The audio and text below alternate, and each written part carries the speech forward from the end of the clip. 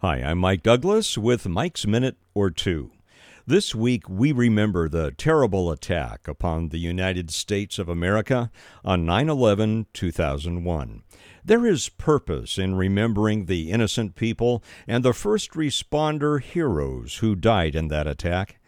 But when some folks, especially elected officials, dismiss or demean our cultural or national remembering, it chips away at priceless lessons we've learned. It nuances the truths of history, and it interferes with the healthy grieving process of a people and their nation.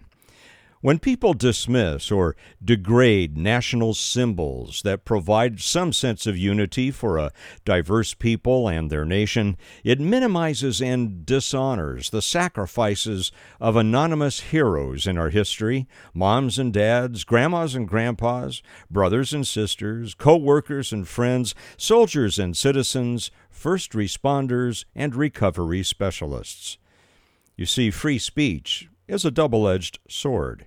It can bring crucial and sometimes uncomfortable things to light, but it can also force important histories and remembrances into the dark graveyard of political correctness. We must remember, the light of truth dispels the darkness every time.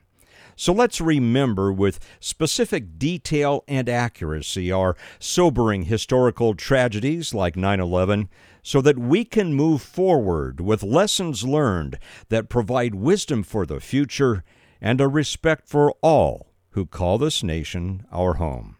For Mike's Minute or Two, I'm Mike Douglas.